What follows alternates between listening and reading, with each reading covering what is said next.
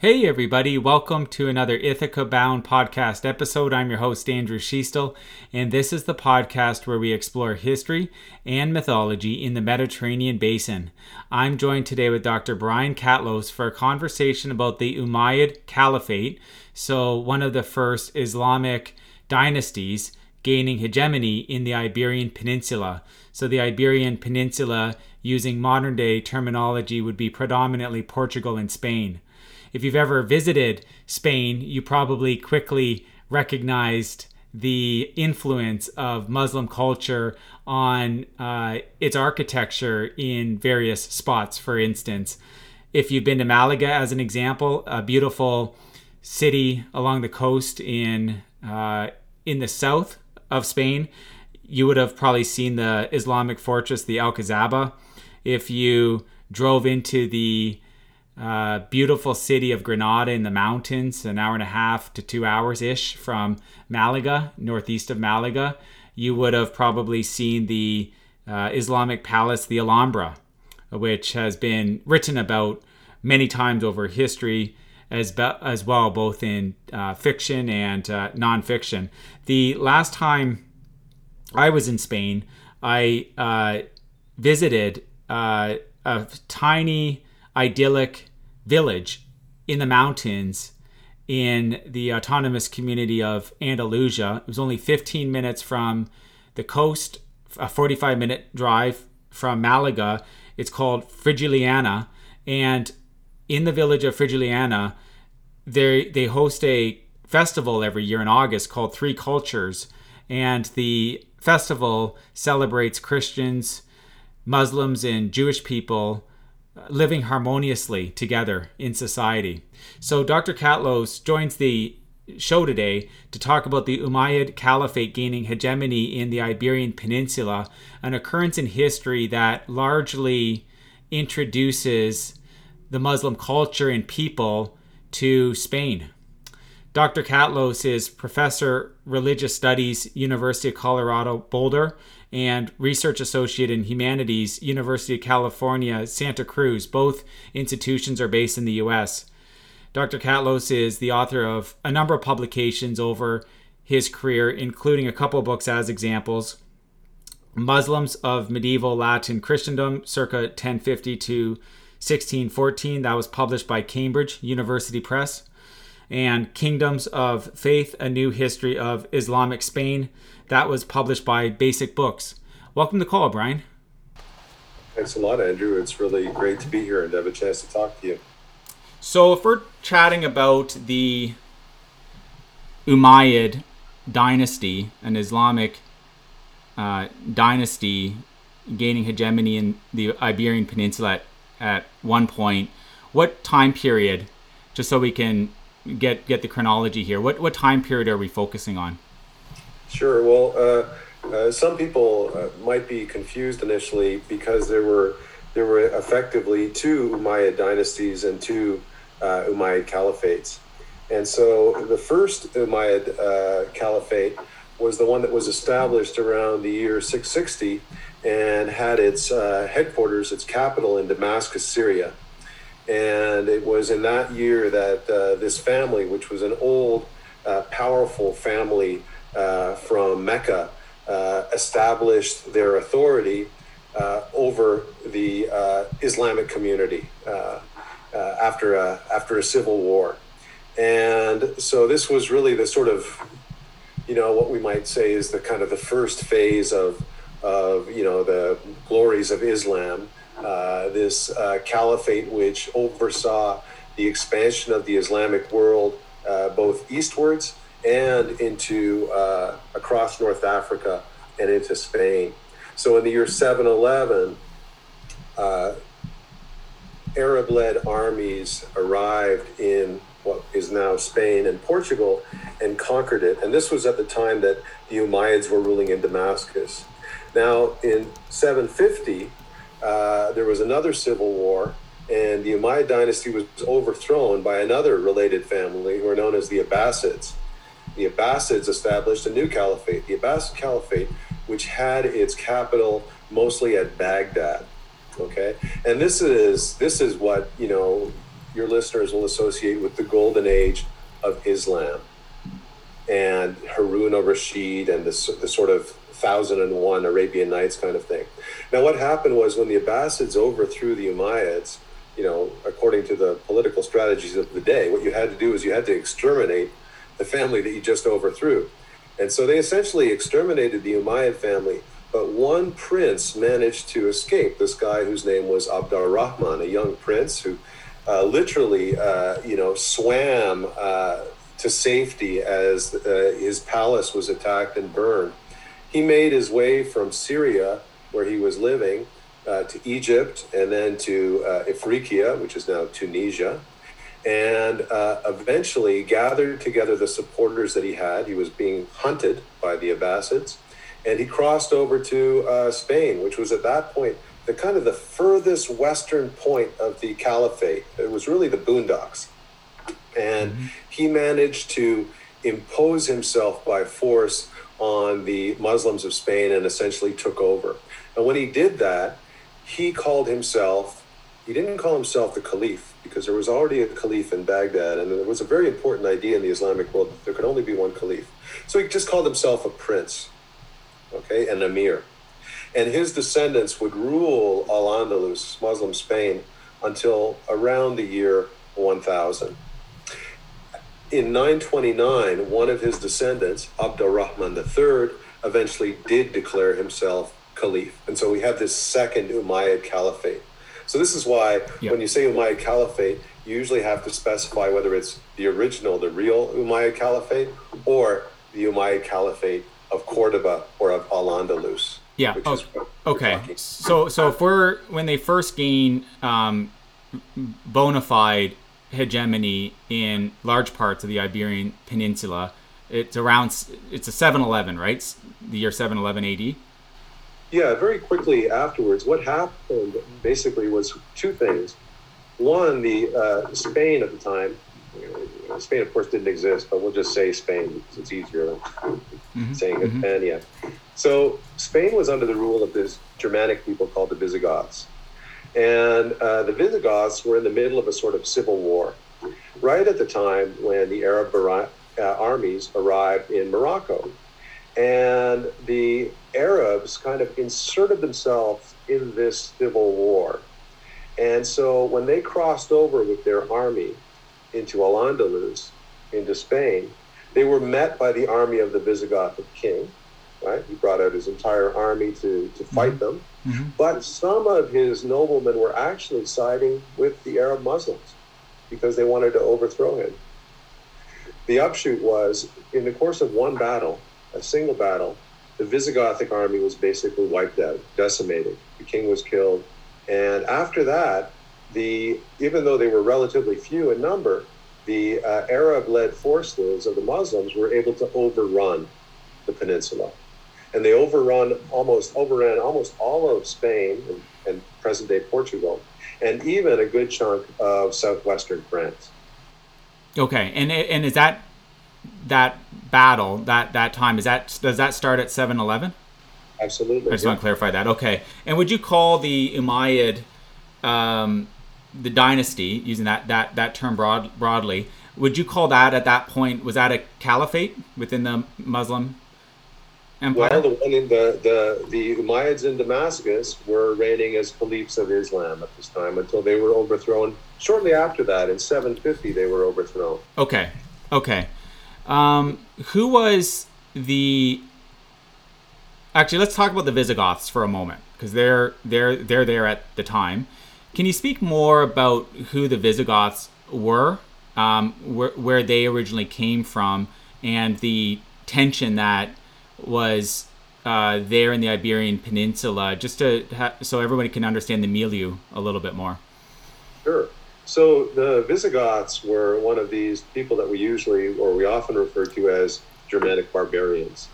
These groups originating in Eastern and Central Europe that, starting in the 3rd and 4th century, started to invade and undermine the Western Roman Empire, right? And so after 300, we have what had been the Western Roman Empire, what's now France, Spain, northern Italy in particular, being overrun by these barbarians. And these barbarians set themselves up as kings. So the Visigoths eventually ended up in Spain, and they took over what had been Roman Spain, and they ruled over it as a kind of case apart.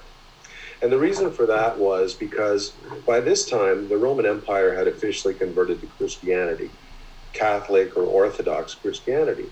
And so the indigenous people of the Iberian Peninsula of Spain were Catholics. Now, these Visigoths were Christians too, but they belonged to a different type of Christianity, which was called Arianism. And so they considered the Visigothic nobility and the people over whom they ruled considered each other heretics. And this was kind of a politically difficult situation, because given that their population was almost entirely Catholic, the Visigoths kind of needed the help of the Catholic Church to govern their kingdom. Okay? Mm-hmm. So eventually, in the 600s, one of these Visigothic kings converted to Catholic Christianity. And that kind of helped solve the problem in terms of the integration of the population of Spain with these rulers. Okay. The problem was that, barbarians being barbarians, they didn't really like recognizing the power of their own king. And this was a kingdom which was constantly being riven by factionalism, intrigue, and warfare between different members of this ruling Visigothic elite. And so as we get towards 711, the year that the Arabs just happened to arrive on the shores of Spain, right, there had been a sort of festering civil war going on for about a generation between different families who each thought that their candidate should be king. And so this kind of presented the opportunity for the Arabs, who were very few in number at this time, handful of Arabs backed up by an army of recently converted North Africans, people we usually call Berbers, right, who were recently converted from paganism mostly to Islam. And it gave them the opportunity to score this incredible signal victory, which is that the Visigoths were divided and weak, and with the help of some of the Visigothic nobility, the Arabs were able to take over. Okay, and you mentioned the Berbers, and I was going to go there with a question shortly. Can you describe the territorial demarcation of the Umayyads Caliphate's land at this point, just so someone can understand the scope of their hegemony in the world? So what that is, if you were to describe that on a map, and then when they're crossing for battle, let's start there, and then I'll probably have a follow-up question more about the actual what the composition of the army itself. Okay, so at this point, one of the incredible things about the early history of Islam is just how rapidly the Arab Muslims managed to expand politically once they came out of the Arabian Peninsula. And so, from the time of the death of Muhammad to the establishment of the Umayyad Caliphate in Damascus, which was really only a space of a few decades, the Islamic world went from basically being the area around Mecca and Medina, right, and some of the Arabian Peninsula, to stretching almost as far east as the Indus River, right, and almost as far west as the Atlantic, right? It included Egypt. It included some of the Mediterranean islands like Crete and Majorca, and Sicily, although those tended to be conquered a little bit later. And it was starting to stretch upwards into Central Asia, northern Iran. So it was an immense empire. But in a way, its size is deceiving, because, the problem with empires at this time is that, communication was very primitive. And so, although in in a sense, the caliph in Damascus was the ruler of this immense territory. His ability to rule was really constrained by the degree to which he could force his underlings to obey him. And he was constantly faced with the problem of underlings, governors, for example, in far-flung provinces, who were either trying to rebel against him or withhold taxes or kind of convert their governorships, their provinces, into these little kind of independent kingdoms. So it's a little bit, deceiving to think of it as an empire in a kind of organized sense. Mm-hmm. Mm-hmm. It really didn't function that way. Who was the caliph at this point in time, if we're talking around 711? So that would have been, I believe, I'm terrible with names and dates, as many historians are. Yeah, don't worry about it. I believe Abdul Malik and his son Al-Walid, who were really the two caliphs that established the Umayyad Caliphate as this, incredible imperial enterprise. These were the caliphs that built, for example, the Dome of the Rock, the Great Mosque of Damascus, and so on and so forth. Okay. What were the ambitions of the caliph at that time, and was the pursuit of hegemony in Iberia, was that sanctioned? Like, did they know that was going to happen all the way back in Damascus? Yeah, great question. So the idea with Islam, like many ideologies of liberation, Islam was both a religion and an ideology of liberation, is that it's incumbent on people to bring this ideology to others, right? So part of the kind of idea behind the Islamic expansion was not just conquest, which certainly was part of it, right? But the notion that everyone in the world should have the opportunity to live under Islam, right? It's kind of like the way that the modern West has dealt with democracy and capitalism. We extend democracy and capitalism, or we say we want to extend it to everyone in the world because it's a better system and it will make people free. So there was a vague sense, right, a vague but real sense that Islam should eventually, contain the world, right? But that's very different from conceiving it as there being some kind of a concrete strategy. Certainly, the Umayyad Caliphate's main enemy was the Roman Empire, which had its capital at Constantinople. And there was a kind of strategic consideration, perhaps a vague one, that, you could outflank the Roman Empire by maybe moving through Europe, right?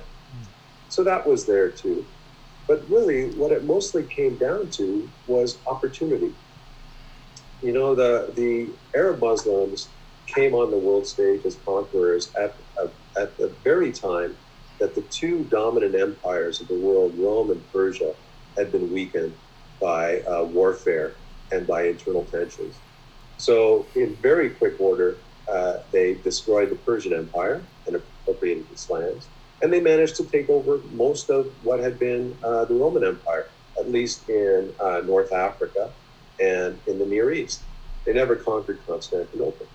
So part of the reason of their success was that because these empires were weak, it was rather easy. They were kind of drawn forward into these situations where, conquest was easy, particularly because they had a certain modus operandi. They didn't come in to burn and destroy things. The MO of Islamic conquest was that, for example, a Muslim army would arrive outside a town or city, and they would send envoys, and they would say, okay, this is the deal, right? We've got our army here. You have two choices. One choice is that you can acknowledge us as your new rulers. If you do that and you pay taxes to us and you don't rebel against us, if you're a Christian or a Jew, we'll allow you to keep practicing your religion, right? All you have to do is pay us taxes. Now, on the other hand, if you don't do that, then we will fight you. And if we fight you and if we conquer you by force, then you become our loot, our booty. And we can do whatever we want with you, right? And so they use this kind of carrot and stick approach. And they really had to, because, these people were two generations out of the desert, as it were. They didn't have the wherewithal to run an empire. And so they needed the collaboration of the native peoples, particularly the native elites, in order to make their empire work. And so, in a way, the Islamic conquest, while there was certainly violence and coercion, there was also this kind of reciprocal negotiation between local elites and the new rulers of the caliphate. And many of these local elites actually, as far as they were concerned, it was maybe in some cases better to be ruled by Damascus than to be ruled by Constantinople. Right? So the Muslim armies were drawn into this power vacuum. And this is what drew them over from North Africa into Spain. They didn't have any grand plan to conquer Europe because Europe conceptually didn't really exist at the time. And in any case, Northern Europe was this economically underdeveloped and primitive backwater. It wasn't a very profitable place to conquer, right? The most important places to conquer all lay in the East, where there was wealth and people and a sophisticated culture. Northern Europe was really an opportunity and an accident. And so there wasn't really a commitment to invading and conquering Europe, as it were, as some historians, notably Edward Gibbon in his Decline and Fall of the Roman Empire kind of played up this notion that Europe was being invaded, and it was, Charles Martel, the leader of the Franks, that turned back the Muslim tide. It didn't really happen that way. Yeah, and when you're referencing Northern Europe, you don't mean in today's terms northern like Scandinavian. You just mean like Europe itself. Yeah. Okay. Europe beyond the shores of the Mediterranean. Understood. I wanted to clarify that. It's interesting what you're saying. What's known about the army itself that makes the pivotal invasion in terms of the size of the army, and what's known about the composition of the people between Berbers, Arabs, and other potential tribes from Africa? Sure, good question. Well, these sorts of questions are really hard to get at with any kind of precision for a couple of reasons. One is that we don't have many contemporary sources of the invasion. The first surviving Arabo-Islamic source we have for the invasion dates to about 100 years after it, which is an incredibly long time. And we have a couple of earlier Christian sources that were written in Spain in the generation just after the invasion and conquest, but they don't really go into details about the battle and the composition of the armies and stuff like that. And in any case, if there's one thing you cannot trust medieval chroniclers on, it's numbers.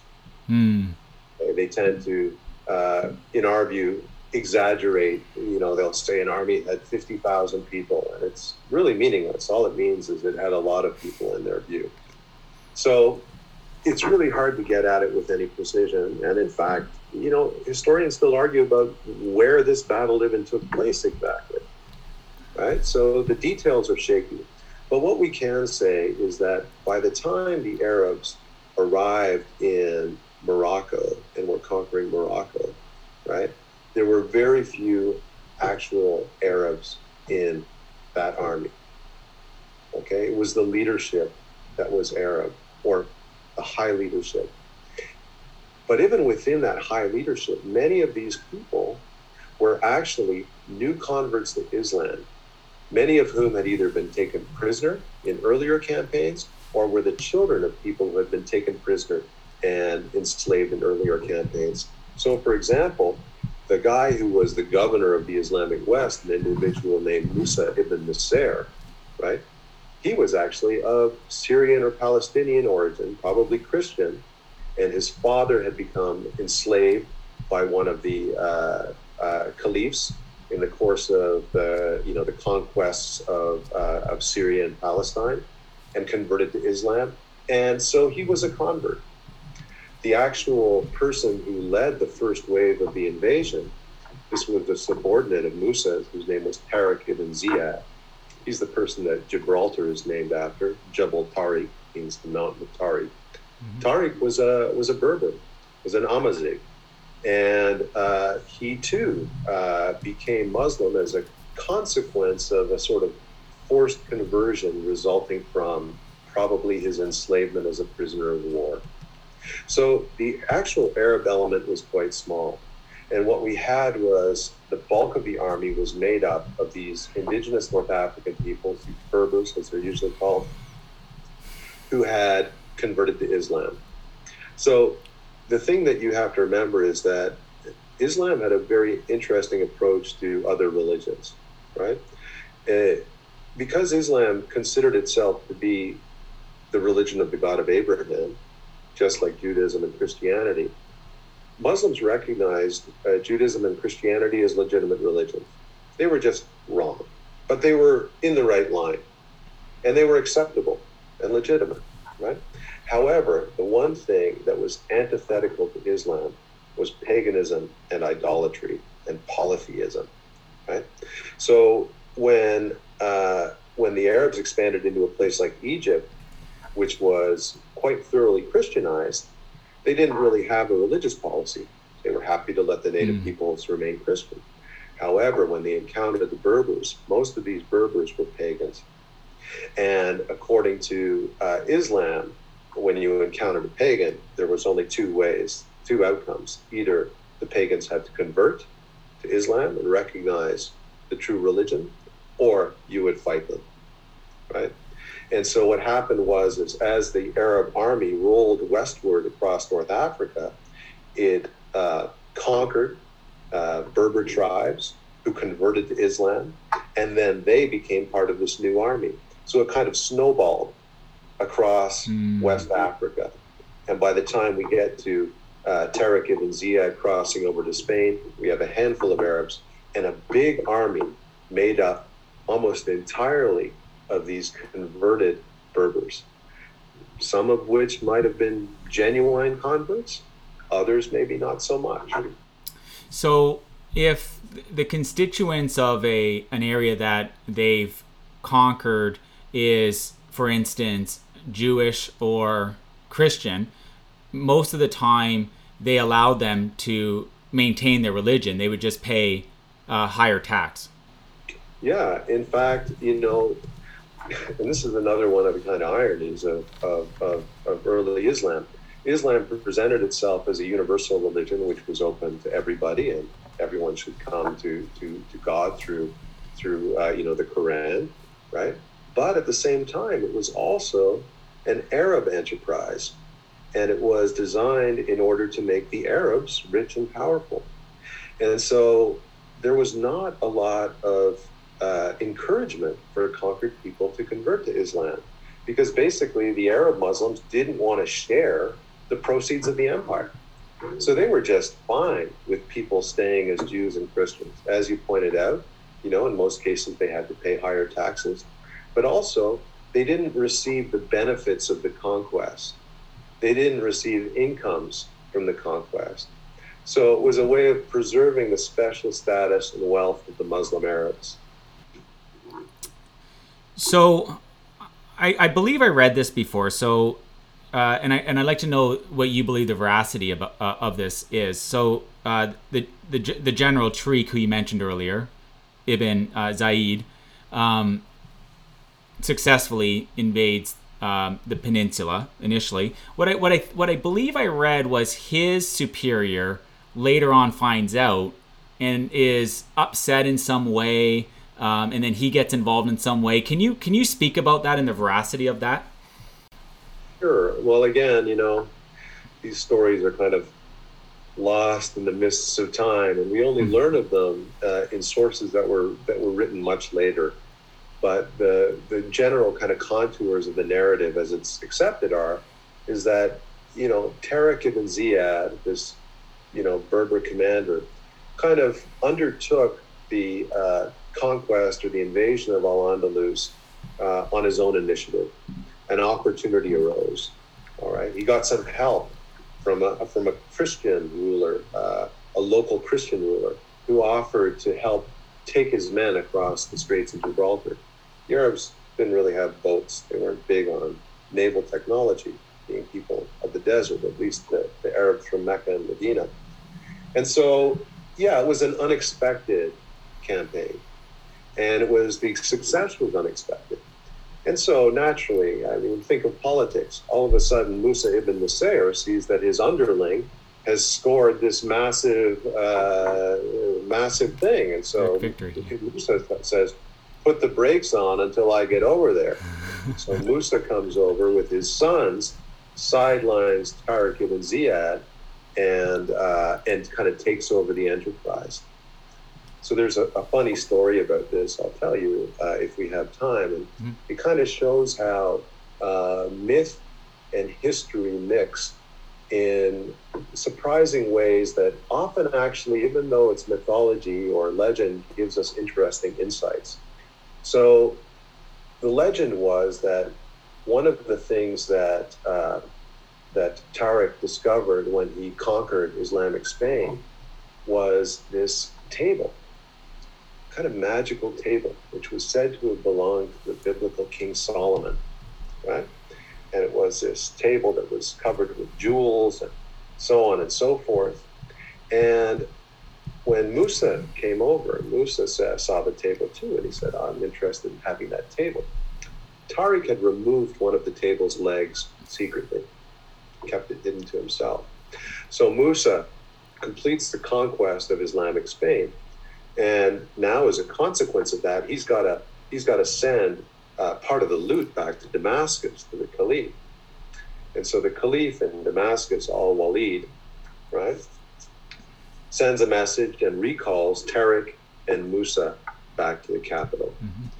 And so Musa comes with all of this loot, and he presents the Caliph with this table of Solomon, right? He's replaced one of the legs with a new leg. And the Caliph kind of looks at it and says, well, you know, the legs don't match. What's up with that? And Musa can't really explain it. And so Tariq produces the missing leg and says, this is the leg. And he accuses Musa ibn Nusayr of having withheld some of the loot from the Caliph. And so Musa ibn Nusayr is disgraced and never returns to Al-Andalus, and Tariq ibn Ziyad disappears from history too. So maybe there was a table, maybe there wasn't, probably not from King Solomon. But the point is, what it shows us is that there were all of these internal tensions in operation during this Islamic conquest. So just as the Christian side was divided amongst itself, we shouldn't imagine that the Muslims, constituted this united front themselves. They too were riven by intrigues and politics and so on. In fact, Musa ibn Nusayr's son, Abd al-Malik, who became governor after him, was assassinated by his own men when they accused him of trying to become the new king of Spain. Did the Umayyads ever try to invade the Iberian Peninsula prior to 711? Well, they hadn't really arrived far enough to do it. There were a couple of kind of probing missions that took place in the years before 711. I think maybe the earliest one might have been in the late 600s. But these were sort of, again, opportunity raids. And they weren't part of a sort of a consistent strategy to conquer Al-Andalus. In fact, after Al-Andalus was conquered, Al-Walid, the Caliph in Damascus, said we should pull back from Al-Andalus. He said it's a cold, nasty place. It's too far from home. If we leave Muslims there, they might convert to Christianity. So we should just pull back into North Africa. So, there were a lot of ambivalences about the Islamic expansion. It wasn't this, gung-ho mission to conquer the world by the sword. Mm-hmm. Okay. And when scholars reference Andalus, would that be present-day Andalusia, or would that territory change a bit? Well, there's a sort of confusion of terminology. So the modern Spanish, very south of Spain, is referred to as Andalusia. And Andalusia comes from Al-Andalus, the Arab word. No one's really sure where the Arab word Al-Andalus came from. The latest and I think the most convincing suggestion is that it comes from the Visigothic word Al-Andalus, which means like a noble estate. But anyways, so the Muslims referred to all of Spain and Portugal, the entire peninsula, as Al-Andalus, right? And later in modern Spain, that was reduced to the south, Andalusia, which was, of course, the last bastion of Muslim rule in the 1400s in Spain. So you just have to be careful. Andalusia is the modern Spanish province, province, and Al-Andalus is the Arab word for all of Spain. I'm happy I asked that question then. Okay, so the initial battle happens. They get settled. Can you describe the extent of how much they end up conquering for land and how many years that takes? Sort of like at the highest, the apex, the highest point. Well, the initial expansion is very, very rapid. Basically, once they had defeated that Visigothic army, there was nobody in their way. Okay. And so very few of the cities of Spain, the towns of Spain, resisted. Most of them surrendered. There was a few that resisted for a little bit. So really, it was just a couple of years, and effectively all of Spain, except for the sort of mountainous fringe along the Atlantic north, came in some way under Muslim rule. Now, what that rule was is often very kind of ephemeral, acknowledging their superiority, paying them some taxes, like in the form of food mostly, right? But the Muslims also kept going. The Visigoths had also ruled over the south of France, southwestern France. So when the Visigothic kingdom collapsed, the Muslim army went over the Pyrenees and also established their rule over the south of France. From there, they launched raiding parties into the north of France.